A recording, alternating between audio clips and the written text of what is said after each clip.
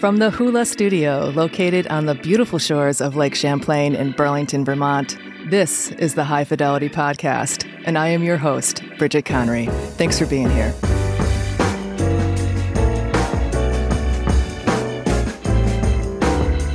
All right, people, we got some high fives to give out this week because anybody who knows me well knows that nobody likes a high five better than Bridget Conry.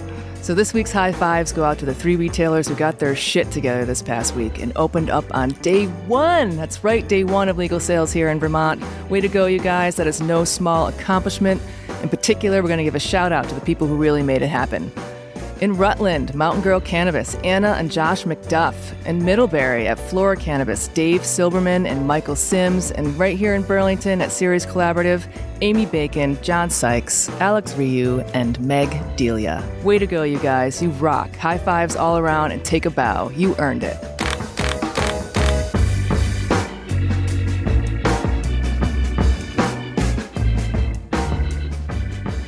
Welcome to High Fidelity, Episode 1. Wow, this is actually happening. I'm excited and nervous at the same time. So let's get started before I change my mind. All right, on October 1st, adult use sales launched in Vermont. At long last, it has been a slow roll, and we all know it. We all thought this was going to happen back in 2018, but it didn't. We got legalization of home grow and possession, but not a legal marketplace. Now that it has arrived, expect a bumpy ride, just like it was in every other state. Let's not try to complain too much, folks. Just buckle up and enjoy the ride. The best way we can support our businesses now is to visit them early and often. Go in with an open mind and engage with the bud tenders to get the answers you need to find the products that work best for you. For many, this will be the first time entering a cannabis dispensary. There is a lot to learn about the governing rules and products available in each state. Today, we start a 3-part series on how to navigate the marketplace, and we start with our top 7 things you need to know to purchase and consume cannabis in Vermont. Number 1, you need to be 21 or older to purchase cannabis in Vermont. Duh. Make sure to bring a current, valid, government-issued ID. It's going to be checked at the entrance and then again at the point of sale. Make sure it is current. I made that mistake once in Massachusetts. I didn't realize that my driver's license was expired and I was denied entrance, even though it is obvious that I'm over 21 and my friend owned the business. Rules are rules. Number 2, retail locations will be limited at first as the licensing process has been delayed, both for retailers and the manufacturers that supply them. At the time of this recording on October 5th, 4 retailers had been licensed and 3 stores opened on October 1st. Ceres Collaborative in Burlington, Flora Cannabis in Middlebury, and Mountain Girl Cannabis in Rutland. Of the 3, Ceres is the only one that currently offers online ordering for express pickup. The 4th license, Vermont Bud Barn, is located in Brattleboro and has set a target opening date of October 17th. You can also visit the Vermont Cannabis Control Board website to get updates on newly licensed businesses and their locations. Number 3, pricing is comparable to other legal markets, and that's good news because I think that'll keep shoppers here in Vermont. The first 3 stores are selling 8s for $35 to $60. 1-gram pre-rolls are around $14 with discounts given on multi-packs. 10-count gummy packs are going for $18 to $20, and vape cartridges for $35 to $90, depending on the size and quality. I expect that as more products come online, we will see prices come down in some instances and up in others. Remember, we're trying to build a craft marketplace here in Vermont, and craft means artisan products made with excellent ingredients. Expect to pay more for those. All cannabis products are taxed 14% by the state of Vermont, in addition to the standard 6% sales tax. Towns that participate in the 1% local option sales tax can apply this to cannabis as well. So customers are generally looking at a combined 20 to 21% tax rate across the board, depending on location. Number 4, cash is queen in the cannabis industry. Due to federal prohibition, credit cards cannot be accepted. Some dispensaries accept debit cards, and others offer bank-to-bank transfer options like Dutchy Pay through their online ordering platform.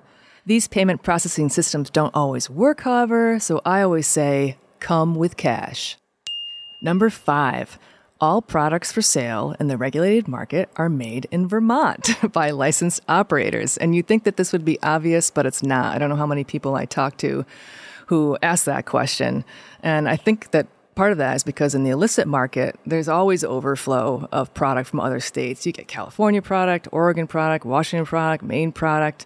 That's on the illicit market. But because this is federally illegal and we're dealing with regulated markets, there is no interstate allowance of transport products across state lines. So everything you buy here is made here, which is awesome. And this is the case in every state that's legalized. Vermont also has some special rules specific to our marketplace. First, all infused products must be 5 milligrams of THC per serving or less. In most states, this is 10 milligrams, so Vermont has actually come down a little bit here. Servings must also be clearly defined, and multi-serving packages are limited to 50 milligrams of THC. Vermont has also put in place a 30% THC limit on flowers and a 60% limit on solid concentrates. We're the first state to do that. I'm not too psyched about these potency limits. I think that it's only going to keep people in the illicit market and drive them to Maine and Massachusetts where there are no limits on potency, but I'm hopeful that this is going to change in the future. I know people are working on it, including the CCB. So what does this mean for you as a consumer?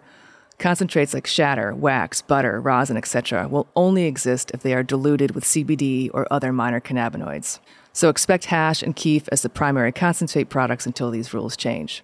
This potency limit does not extend to vape cartridges, however, which are considered liquid concentrates. Potencies on those can be up over 90% THC.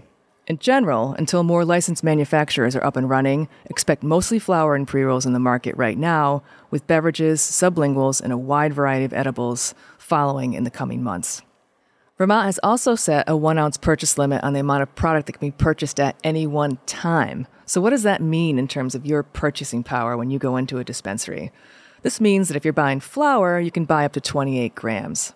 Now, there's not a one-to-one equivalent for the infused products. The state has created certain levels for each of those categories. So if we're looking at concentrates, you could buy up to 14 grams. If you're looking at vape carts, you can buy 16 half-gram carts or 8 1-gram carts. And for edibles, you can purchase 168 50-milligram packages.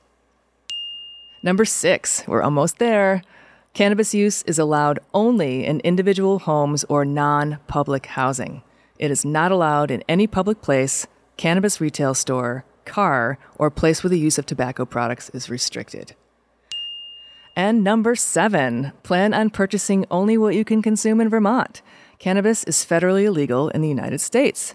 As such, it is illegal to transport across jurisdictions, whether that be across state lines or international borders. So do not buy your cannabis in Vermont and then go to Canada.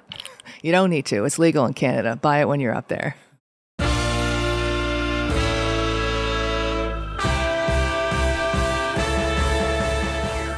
That's it. That's our top 7. Pretty painless, right? Next week, in part 2 of the series, we will focus on how to navigate product attributes and quality. Topics like, what is the difference between THC, CBD, and CBN? Why do terpenes matter? And what can I expect for general onsets and duration of effect from different product categories? We hope you tune in next week. Thanks for listening today. Subscribe to our podcast by visiting our website at hifivt.com. That is HIFIVT.com. You can also request certain topics or interviews by emailing us at bewell@hifivt.com. We'd love to hear from you. Until then, be well and have fun out there.